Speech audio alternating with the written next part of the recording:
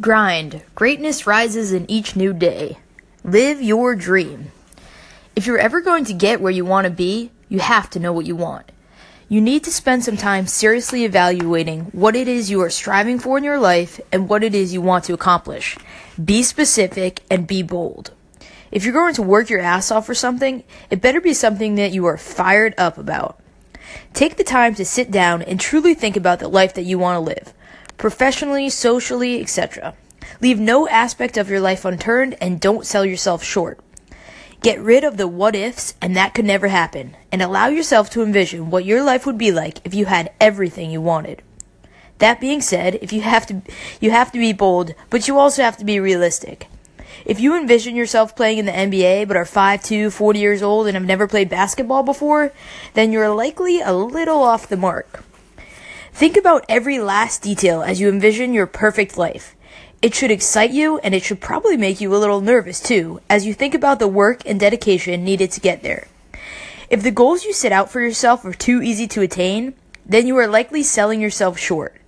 But if they are bold and worthwhile, they'll require some serious work and effort on your part. You'll have to get out of your comfort zone and put yourself out there. As you think about the future you desire, the more specific you are, the better. The next step is writing it down. Write down what it is you are hoping to achieve and look at it regularly. Post it on the fridge or on your bathroom mirror, or set it on the home screen of your cell phone.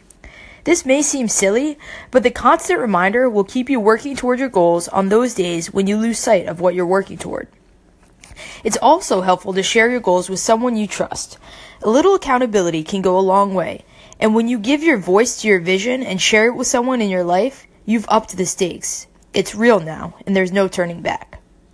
Ask that person to check in with you regularly to see what progress you're making. Be sure to choose someone you trust who will be honest with you. It's inevitable that you'll have moments where you waver, and having someone to bring you back on track can be the difference between permanent derailment and a brief moment off course.